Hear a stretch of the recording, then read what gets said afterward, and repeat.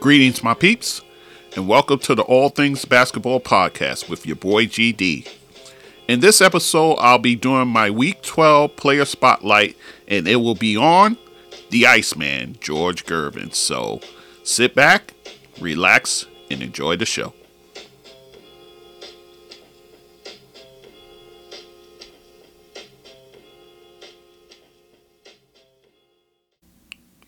Okay, guys, so we're doing the player spotlight for Week 12, and I'm going to cover a player, one of my favorites coming up back in the day, George Gervin. George Gervin, standing 6'7" tall, 180 pounds. Whew, a slim guy there. He played shooting guard and small forward in the pros, but actually he played more shooting guard than anything else. So let's get into it. George Gervin, born April 27, 1952, in Detroit, Michigan. Comes from a family of six.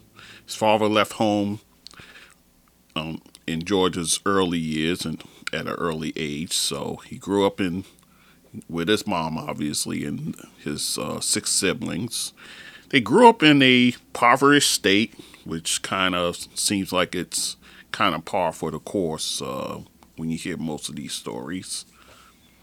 He started playing basketball as an elementary school kid, playing with his cousin, and another kid in the neighborhood named Ralph Simpson, who I'll mention later in this episode.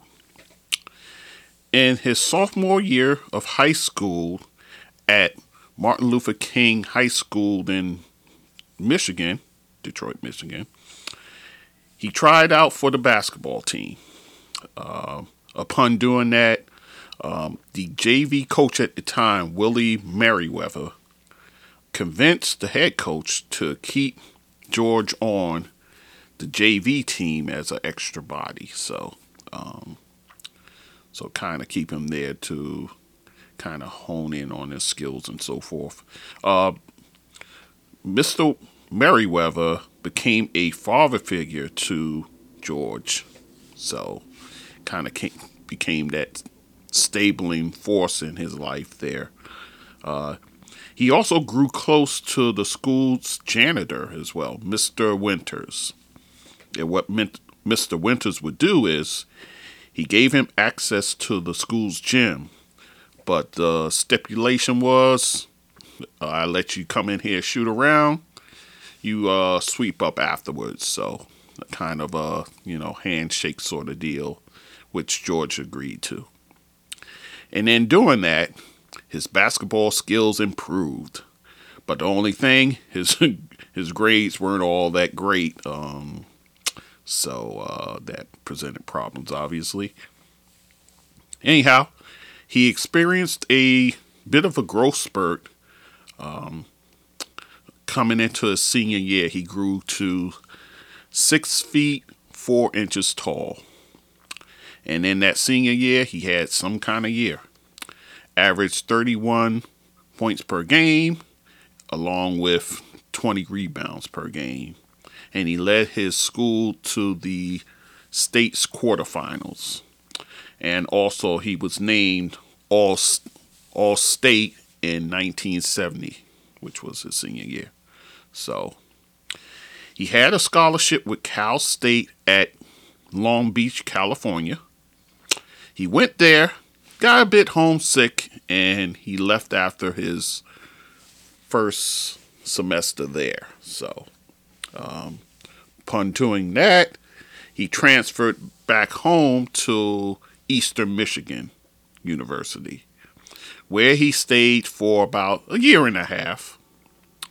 And in those 39 games with Eastern Michigan, he averaged 26.8 points per game, 14.4 rebounds. He shot at 58.2% from the field, 77.6% from the free throw lines. But in a divisional semifinals, playing against Roanoke, Virginia team, tempers flared, and George Gervin ends up punching out one of their players. Now, this is based solely on opinion. When a guy confronts you like that, it's either one, he went there with the with a derogatory term that will get anyone to fight, or he said something about his mother. That's just me. It's either one of those two things that could take you there. So, in any event, he punches out the player, and that incident cost his coach at the time, his college head coach, cost him his job, and then George was kicked off of the team and suspended, obviously, for the next season. Also, too, he had invitations to the Olympics and to the Pan Am Games. Those were revoked. So a lot of collateral damage just based off of that one punch. So, George takes his talents to the Eastern Basketball Association, a semi-pro league at the time. There, he had 40 points per game average and was paid $500 per month. And during those games, he was actually discovered by a guy by the name of Johnny Kerr, a former NBA basketball player who was a scout for the Virginia Squires in the ABA. And while Johnny Kerr was, checking out the team, George Gervin goes out and scores 50 points with Kerr watching the game. So, from that point, the Virginia Squires signed George to a $40,000 per year contract back in 1973. And as they say, the rest is history. He spent a little over a year with that team, and on that Virginia Squires team, they had a gentleman by the name of Julius Erving, who I did a spotlight, one of my very first spotlights on, and Swin Nader, big center from UCLA. One day I'll do one on him too. He's very underrated. So, while playing in his first All-Star game during his second season for the Virginia Squires, they ended up trading him to the San Antonio Spurs. In return, they got $228,000. This around the time that the ABA was struggling, so teams trying to keep afloat would deal players in exchange for money.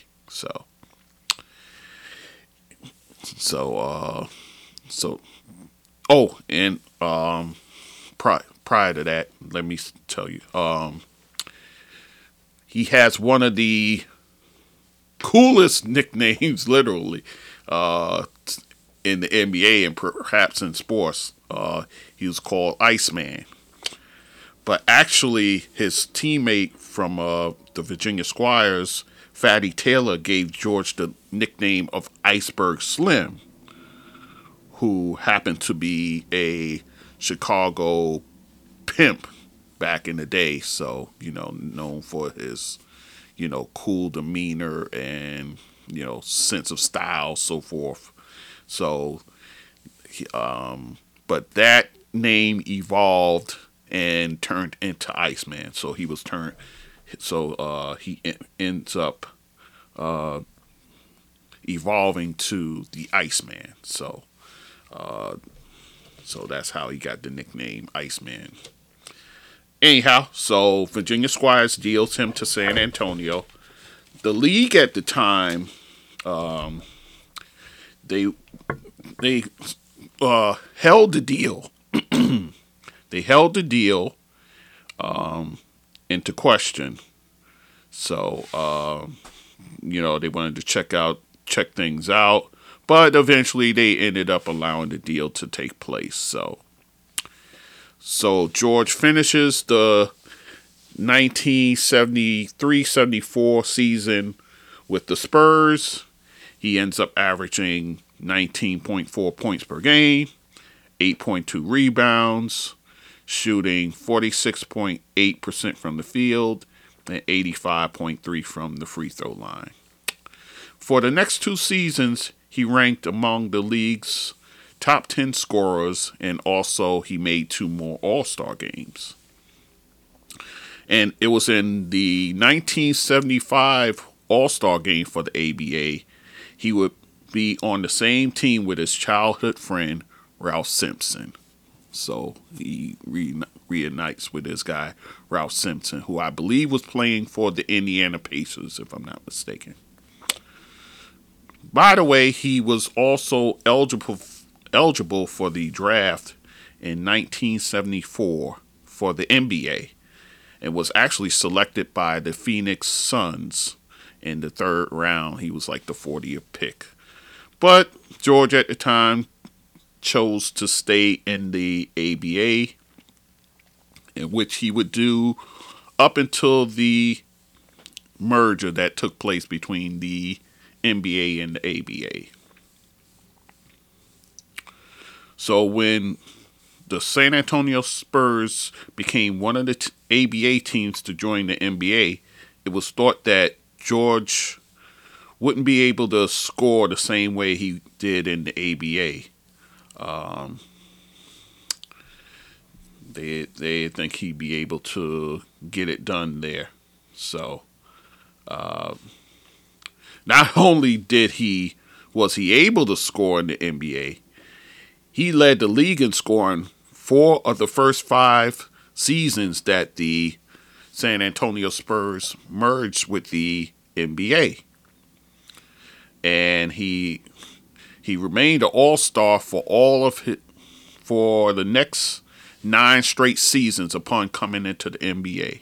So that kind of tells you, I think he figured out how to play in the NBA. So anyhow, but his most famous scoring title came in the 1977-78 season, which came down to the last day of the season, really. And it was between him and David Thompson of the Denver Nuggets. David Thompson, earlier in the day, scored 73 points in his game. So George basically needed 58 points to claim this scoring title. So not only did he end up doing that by scoring 63 points that night, he also scored a record 33 points in a quarter, breaking the record of 32 points by who? David Thompson, who did that actually earlier that day. So George Gervin topping David Thompson in 2 ways, basically. So and then on top of all of this, George nearly gave up the scoring title, getting the scoring title, because in that game that night, he missed his first 6 shots. So he said, man, I don't have it tonight. But his teammates hung in there with him, and they said, you know what? We're going to keep feeding you anyway. So there you go. That's how he got the scoring title back in 1977-78 season. Then in 1978-79 was probably his most successful in the NBA, with another scoring title, 29.6 points per game. He also finished second in the MVP voting, missing out to Moses Malone of the Houston Rockets. And that was probably his best run to the NBA title, where they lost in the Eastern Conference Finals to the Washington Bullets at the time. So there's that. And then upon the hiring of Cotton Fitzsimmons as a coach back in 1984-85, that was kind of the nail in the coffin for George Gervin's career as a San Antonio Spur. Cotton said at the time that George Gervin was soft on defense, and he he wasn't willing to take the last shot in the game. So upon saying these things about him, George ends up getting dealt to the Chicago Bulls for David Greenwood.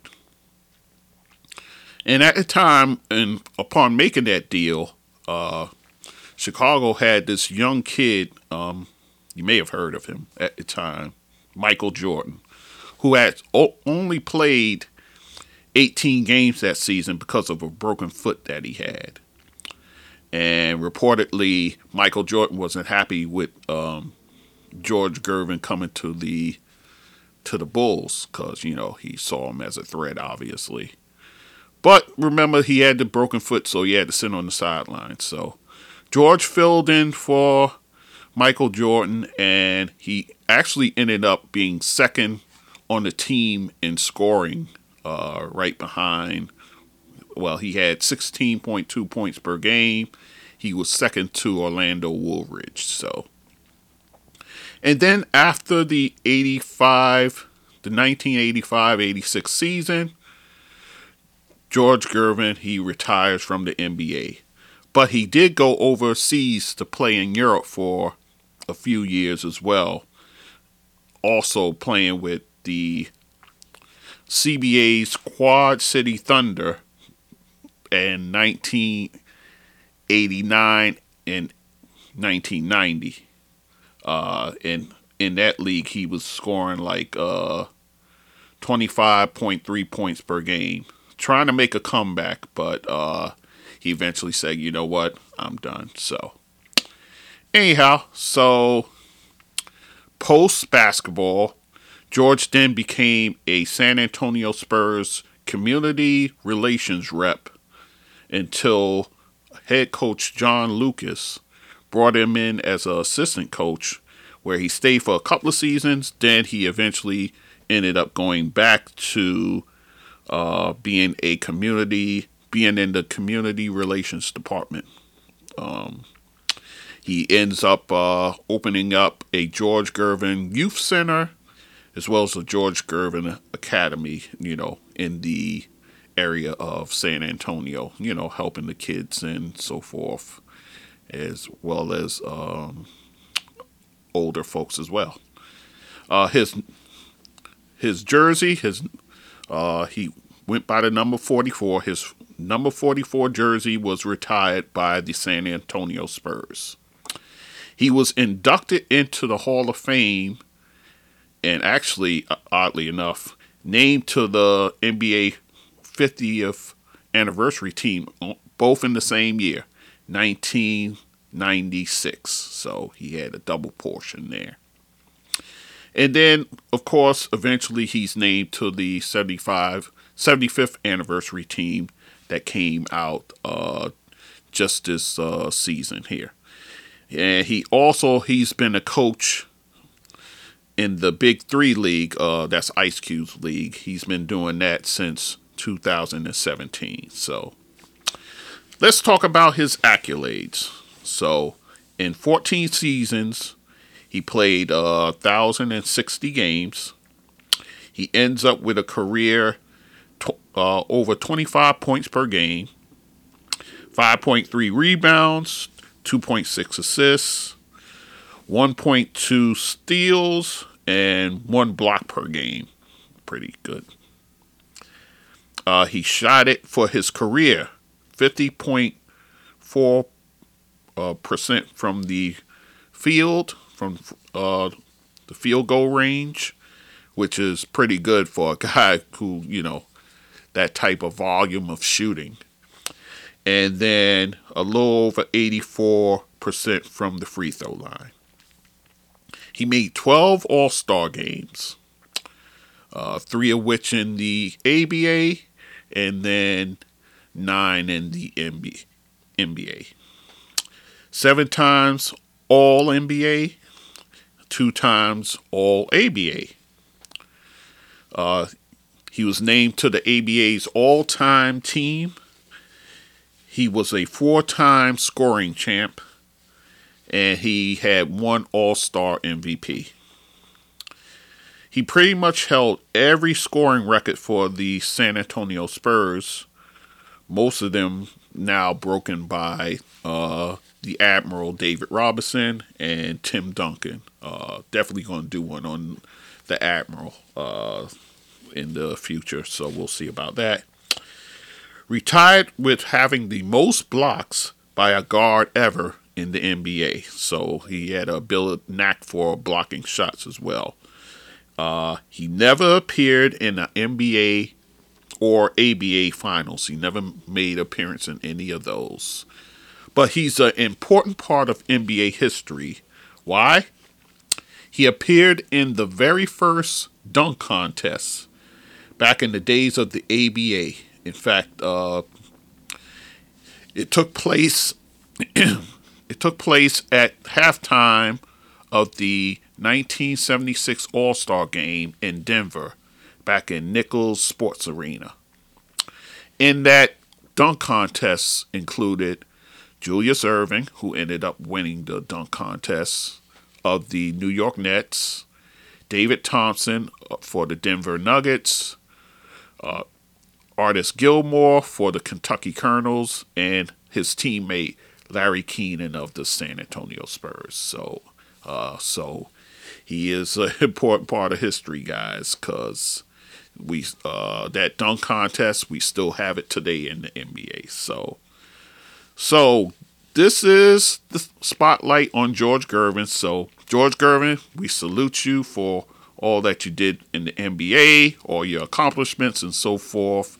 And we give you nothing but props, of course. So, all right, guys. So that is the player spotlight for week 12.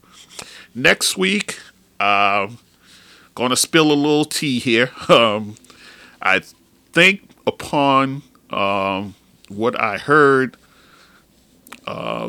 Chauncey Billups say this past week, I think I'm going to do it on a point guard, one you're kind of familiar with. But I think we forget about the fact that he's pretty accomplished and he was a bad man in his day. So anyhow, as kind of a teaser there, you can kind of think and figure out who that could be. So on that note, I'm going to close it here, guys. Until then, I will talk to you later.